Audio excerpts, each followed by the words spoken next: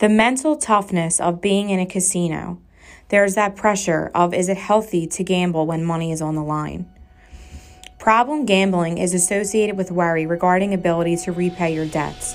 Debt stress partly mediates that link between the problem gambling and your mental health. Debt stress has potential utility for screening in primary healthcare settings.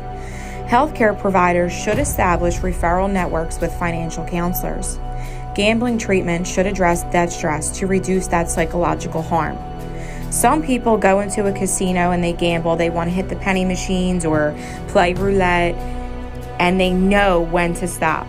Other people go in and their adrenaline kicks up, and they're going in with thousands of dollars to lose that money. And aside from all that, it causes financial detrimental issues amongst families and everything else. And that's where that mental health comes into play, because it's like an addiction. It is an addiction. And you lose your money, you lose your family, you lose your house, and it's a very scary thing.